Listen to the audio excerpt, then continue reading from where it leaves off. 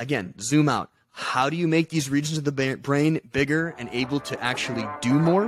By thinking about fucking nothing. Nothing. That's the part that's crazy.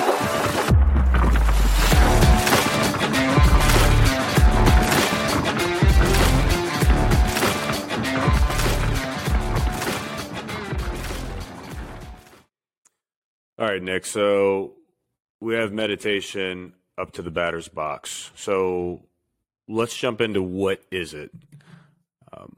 Meditation has been considered a number of different things, and I don't know about you, but it seems like trying to get one straight answer, I can't get one.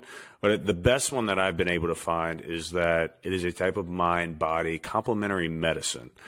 And the key there, as everybody can pick up, is medicine, because I truly believe that. And some of the data is even showing that as well when you look at some medical conditions.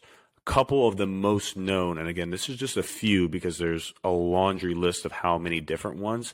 And the key here is what stress can do to actually progress these conditions. And meditation has been shown to actually reduce anxiety. In terms of cancer, it's been linked to helping with regression of that, depression, chronic pain, even irritable bowel syndrome. And I feel bad for whatever bastard has that, but this is the podcast for you to figure out and actually make time to do meditate on the Jones. So, and what when we look at like we typically don't talk about things like when it was discovered. But I think it's important to note that what I've been able to find and by the way, that was from the Mayo Clinic. This is from Psychology Today that I'm about to go over, which is where meditation was discovered, or when it was discovered rather, which is somewhere between 5,000 to 3,500 BC.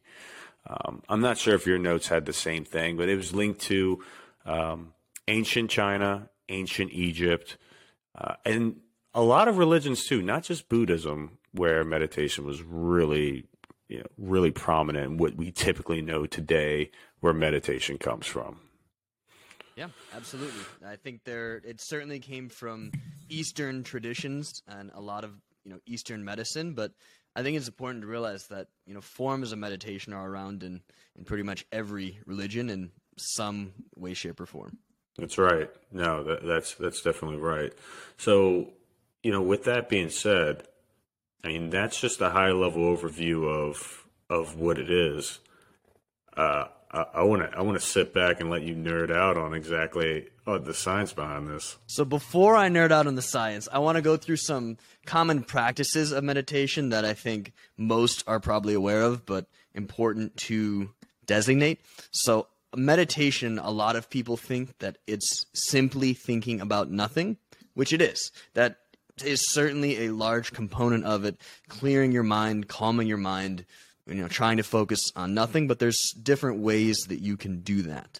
One being focusing on your breathing, just counting the number of breaths you do is a great way to give yourself some menial tasks to occupy your mind outside of your thoughts. Some people focus on what they call the third eye, literally in their forehead.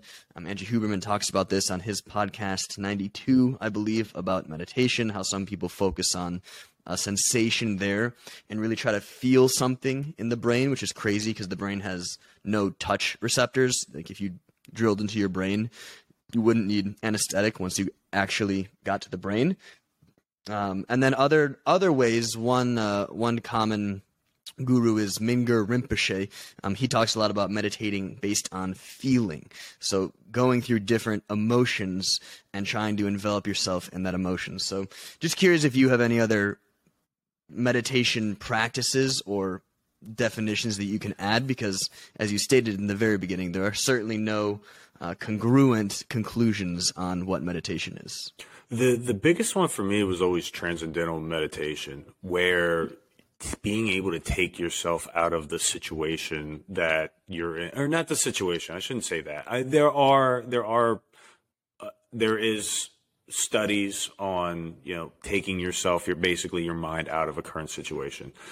For instance, One being being research on there was 11. This is back in 1987, where 11,000 inmates over 31 prisons, they were being studied, and every time that they were out, those 11,000 that were out, they were back in prison within the first month.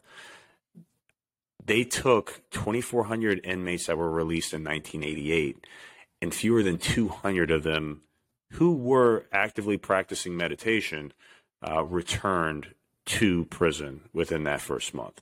And so when you think of a prison, the reason why I bring up transcendental meditation and taking yourself out of a current situation, there's no better practice than when you are in prison and you are in an 8x7 cell, or maybe even smaller than that, of taking yourself out of that. For me, there have been times where it wouldn't be necessarily taking myself out of a situation as it is of putting myself in a place that I want to be, putting myself into taking myself to vacation, even though I've been working 7 days a week. That is really to answer your question, is that has been the one that I have looked at the most, and where I'm getting a lot of the studies from my research. Yeah, absolutely, and certainly makes sense. Another great way to meditate, getting that out-of-body experience. And one practice that I know we've both adopted, and I copied from you 5-6 years ago, was sensory deprivation tanks as well. Fantastic place to meditate. Highly recommend them. We will certainly do an entire podcast episode on them. But just to give our listeners an idea, flotation tank, there are many of them across the United States. You go and basically lay in a hyper-concentrated saltwater tank with so much salt that you float. The water is the exact same temperature as your body. You wear earplugs, and it is completely sealed to light. So you have access to none of your senses, and it truly is amazing how out of body that can be, and how well meditation works in that environment. Truly out of body experience. Yeah, I mean, as somebody, I was just telling you about that. Like, I literally just took one, and now I'm starting to build upon that. But yeah, in that situation, it allows me in that particular situation to have a bit of a different type of meditation, only because you're constantly moving. And again, we're going to do a whole episode on this. One thing that I didn't get a chance to, and I'm curious if you were able to, but we think of posture and particular postures within meditation. And I don't know about you, maybe it's also because I just have incredibly tight hip flexors, but it's like, you are not going to catch me meditating cross-leg, it's just, I'm not going to be able to have that. But, when we look at meditation as a whole, whether it's transcendental or, you're sitting there just being mindful. That is one thing that I didn't get around to in terms of the research that I would certainly love to dive a bit more deeper in. Absolutely, and there are certainly varying levels to it. But as a nice segue into the science part, we know so little about the brain and meditation in general. Again, I'm about to go through an explanation of kind of how meditation works and the various processes within the brain that are affected by it. But one thing I hope that is gleaned from what I'm saying here is how new this brain research is and how little we know about it and its long-term effects and everything like that. Again, I was a neurochemistry major at the University of North Carolina. Was very privileged to do research for 4 years under Mark Whiteman, who did some groundbreaking research on cocaine and the dopamine system. And it just fascinated me to no end. I learned so many interesting things in my 4 years in that lab, but the most interesting thing I learned was how little we know about the brain and its mechanisms. So as again, overall overview, the mental conditions that meditation can help with: stress and anxiety, sleep, and attention and focus. And it's actually very interesting, but meditation, I'm going to go through the parts of the brain that are active in it, and also what parts of the brain change once you've adopted a meditation practice. Now, caveat, I'm not going to differentiate between different types of meditation or different lengths. All of these research studies had their own protocols on meditation, but long story short, people were meditating in them and these are some of the changes that they saw. There were two main areas of the brain that they saw change in. The first is the hippocampus. Hippocampus is known as being involved in memory. This makes a lot of sense to me. As you're thinking about nothing, and you get rid of your initial thoughts of that day, you start going into your past and your history, kind of bringing that stuff up.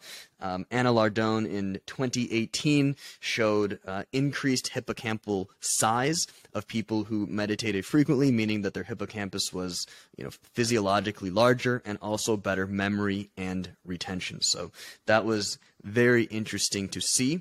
But by far the more interesting part of meditation is concerned with what's called the default mode network. The default mode network. And the way this was discovered, this is basically what your brain is doing when you're doing nothing. This was defined, and the definition is still being argued amongst neuroscientists, but this was defined once we got these really fantastic functional magnetic resonance imaging fMRI machines, and they laid people in them, and we're doing a bunch of research on, they'd flash a happy image and record and figure out which areas of the brain were associated with happy. For the default mode network, they put people in the fMRI machine and said, think about nothing. They gave them no prompts. They didn't tell them to meditate. They just said, do nothing. Stare at the sides of the thing and don't think about anything. And scientists learned that there's this thing called the default mode network. It's a few different regions of the brain that are interconnected and most active when you are thinking about nothing. It's again, just for a few of the main regions of it, the medial prefrontal cortex, the posterior cingulate cortex, and the inferior parietal lobe. Three areas of the brain that, again, are active when you're thinking about nothing. Why is this important? Well, Brewer in 2011 showed that there was connectivity between those three regions when people were thinking about nothing, but also that less activity in those areas meant that people were happier. So people who suffer from depression, anxiety, and those types of mental burdens had a much more heightened activity in the default mode network, which suggests, again, this has something to do with, racing internal thoughts. In the case of depression, certainly could be, negative thoughts, bipolar disorder. These are the areas in your brain that are, again, your internal track when you're deep in thought within yourself. So it makes a lot of sense that people who have that part of the brain running in overdrive may have some issues. How does... Go ahead. No, I was going to say, so from with your science background, where do you think the biggest debate is coming from? Like, why are these scientists, if they're able to see something, if they're able to actually, they've done studies on this, where's the argument? Because the brain is incredibly hard to study outside of the human. Muscles, we can grow in labs. We can grow whole organs in labs, and there's no questioning them because you can slice and dice them in every single possible way, right? Think about, an arm, leg, heart, you can grow, anything like that. How are you going to experiment on a human brain that is functioning? You got cadavers, but aside from that, to really see, we have all these, imaging studies, but imaging studies show, like, cerebral blood flow is a great example. It shows what region of the brain has more blood going to it, which is typically associated with activity, but it doesn't mean everything. There might be more blood flow going to one region of the brain, but part of that sub-region it's being diverted to, and we just don't have the imaging techniques to see that deep in. The type of techniques that you need in order to figure out everything are all very invasive. The studies that I did all involved drilling into the skull of a rat and putting a electrode, a four-barreled iontophoresis electrode that delivered drugs inside of the actual brain of the rat. So what we would do is we would put medicine and different neurotransmitters directly into a region of the brain and then read the neuron firing that then ensued to figure out how those different pharmacological agents interacted with that region. Again, the species of rat we chose was one of the more similar to humans. They were also fucking huge rats as a result. But again, think about how you could ever do a experiment like that on a human, which still has a brain that's vastly different in any sort of ethical way. You know, going back to your comment on just where the activity, the more activity, the less activity, the happier that they were. And it just makes me think, and again, there's probably a podcast down the road that we probably do when you think of social media, but it's like we are constantly on the go. And so when you look at some of the medical conditions that I mentioned before of anxiety, depression, all of these other things that are stress progresses, it's like we're on the go constantly. Like we never have a break, which makes meditation that much more important, which concerns me because it's not talked about nearly as much as it should. Exactly. It's something that I don't think many are, nearly aware enough about. But anyway, back to the topic. So how does this play into meditation, right? We've got this default mode network that exists, and in people who are unhappy, it's more active. In people who are, more mentally healthy, it is less active. So meditation has been widely shown to decrease the activity in the default mode network. Again, Kang references this in his paper from 2013 as part of a more interesting piece of that paper that I'll get to. Again, this makes perfect sense when we zoom out and think about it, right? The meditation is a calming of your mind, and it makes sense that it would affect these regions the most because these are the regions that are active when you're thinking about nothing. Now, why do we care about that? Well, Again, Kang showed this in 2013, and Brewer showed this. So Brewer in 2011 showed that these brain regions are interconnected, and then Kang showed that in 2013, 2 years later, not only are they interconnected, but that a meditation practice will increase the cortical thickness of these regions of the default mode network. Again, medial prefrontal cortex, posterior cingulate cortex, and inferior parietal lobe. Kang showed that the cortical thickness of these regions increased with meditation. What is cortical thickness?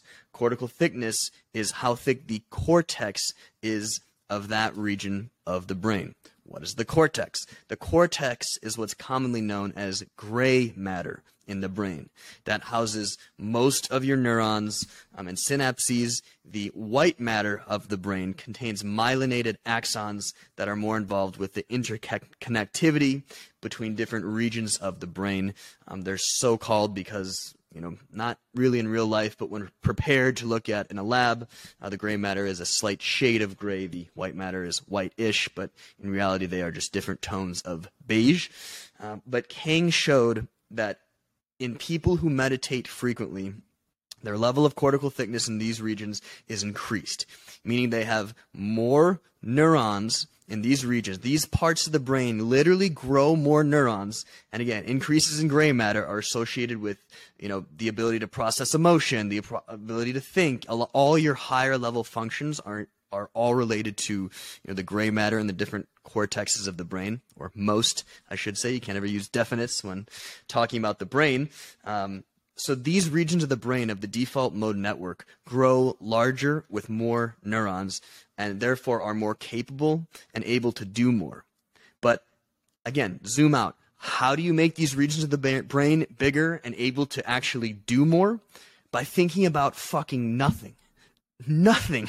That's the part that's crazy. My logic, or I think most people's logic, would make sense. It's like, cab drivers are shown to have larger hippocampus in the spatial area because they can remember streets like nobody else. Or if you play chess, that region of your brain will grow. But think about what I'm saying. I'm saying that getting into a practice about thinking about nothing will increase the neuron, the gray matter, the actual physical brain, in the regions of the brain that are active when thinking about nothing.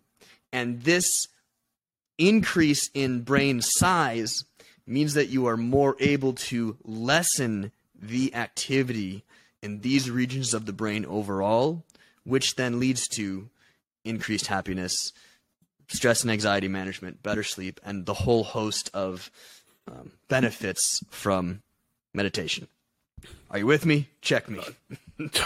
No. I mean, again, it's literally less is more. Less is more. And then there was a random thought. It's hard not to have some random thoughts out there, but it's like you look at what Stephen Hawkins had by far the most gray matter, at least at the time. Maybe that's changed. And you know, he was bound to a chair. Probably not a whole lot he could really do. But it's like I wonder before the disease, you know, like where it was at. And then I would just always wonder about like where that played a factor for somebody like that, or really anybody. I just don't think that there's enough people that have been documented in terms of the increase in gray matter. But we have a simple formula to increase it. Exactly. Think about nothing. Think about nothing. And this has wide-ranging effects, again, from the commonly known benefits of meditating: stress, anxiety, sleep, attention, and focus. But on top of that, in 2019, Ramirez Barantes showed how the lessened activation of the default mode network and this meditation practice actually helps with aging as well. So being able to have that lower activity and increasing the gray matter, which is commonly known as a way to fight, age-related illnesses of the brain. Again, meditation can also protect you from neurological harm that exists as a normal part of the aging process. And of course, from the Lardone paper we mentioned in 2018, in the hippocampus, people who meditate have larger. Again, that's the region in the brain reserved for memory. But again, pointing out the dates of these, right? Ramirez Barantes in 2019, 2018. We're not talking in the 1960s. This research is still very new, and we are still figuring out a lot of this. And so, obviously, I feel like this is like a really good segue of, all right, now that we know doing nothing is what we need to be doing at some part of the day, it's, all right, so how do we build this into our day-to-day? Yes. Right.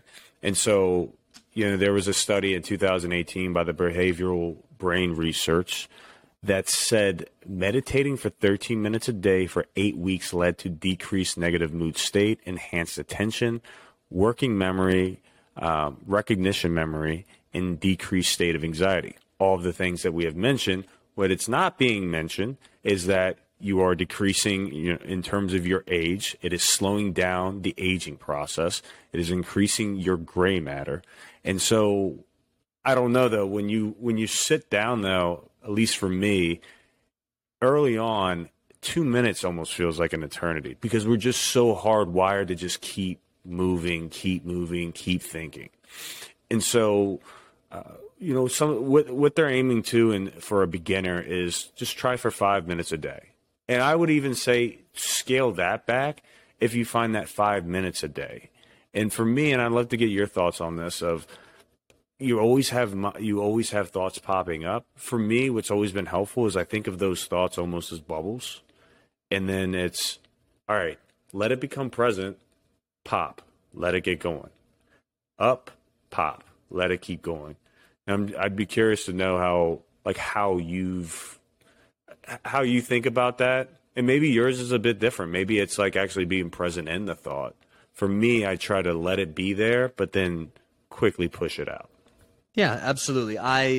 One metaphor that's helped me a lot is, you're going to be interrupted by thought when you're meditating, but to not get upset at those thoughts, more view it like your thoughts are cars racing on a highway and you're sitting on a hill kind of watching them go by. Every now and again, one of them is going to honk and get your attention, but it doesn't mean you're not still on a hill watching them go by.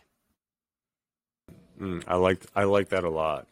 And so we've talked about the science of it. We know what it is. Talking about the practice, and obviously I think that it's all situational. And one piece that I wasn't able to get to is whether doing something in the morning or later at night has any bearing, or if there's any difference.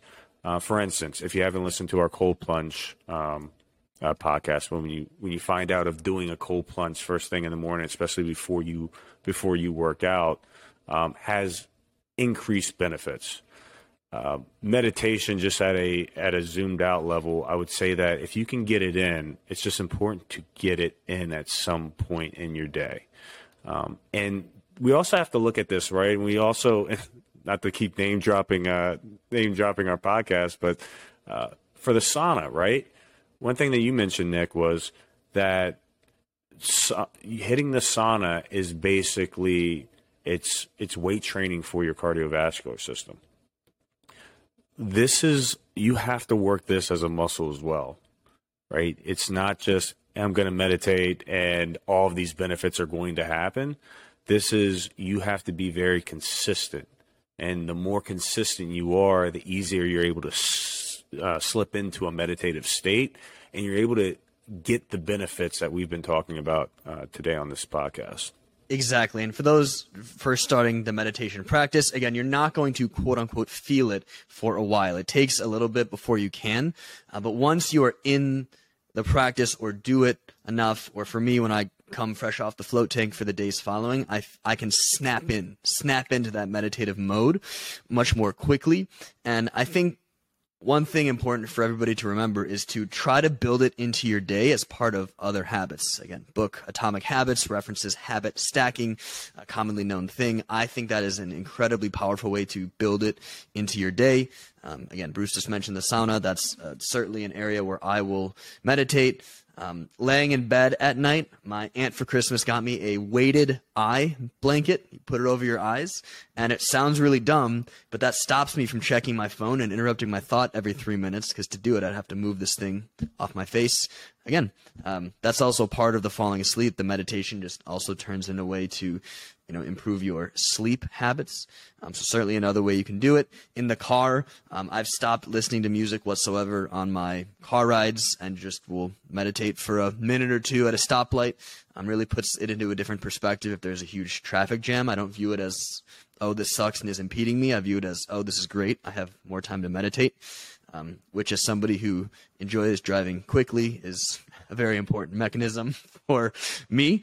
And you just got to see where you can, build it into your life. But hopefully, folks are able to take time during the weekend or whatnot to set aside an hour for it, or, more time, or maybe try out a float tank or something like that. But like you said, as long as you're building it into your routine or trying to get some of it in, you are certainly leading yourself to some benefit. Yeah. So everyone start off small, build up, stay consistent. That's the most important piece. And these benefits are I won't say long, everlasting. However, if you can have something, if you could have this in a pill form, it would be the fastest selling drug, right? Goes back to the other podcasts that we've had, right? The benefits of this, if it was a drug on the shelf, it would sell out in minutes.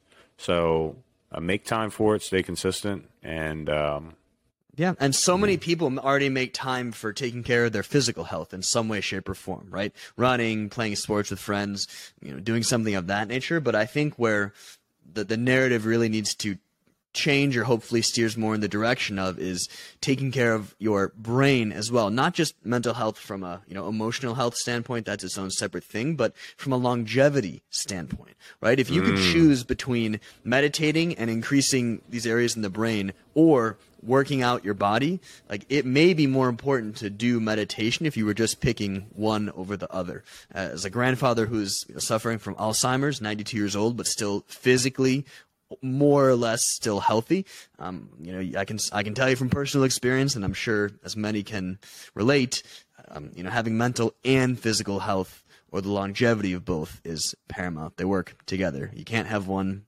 well without the other. I'm very, we can edit this out if we want to, but it's like Jaeger bombs, right? There's nothing worse than being jacked up on Red Bull and blacked out. That's exactly what you're looking at. You're looking at when you're in your 80s and 90s if you don't fucking meditate. I think my chemistry degree just fell off the wall.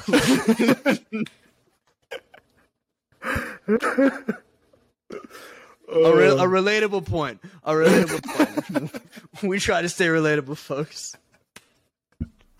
Oh, God. So that's all you walk away with today. Oh, God. I think, unless there's anything else, Nick, I think we crushed it, and I think this is an excellent way to segue out. And Bruce, I'm pretty scared for you to open your mouth again, so I'm going to agree with that statement. All right, tune in next time. Next time, boy, we have a treat for you. Stay tuned. Stay tuned.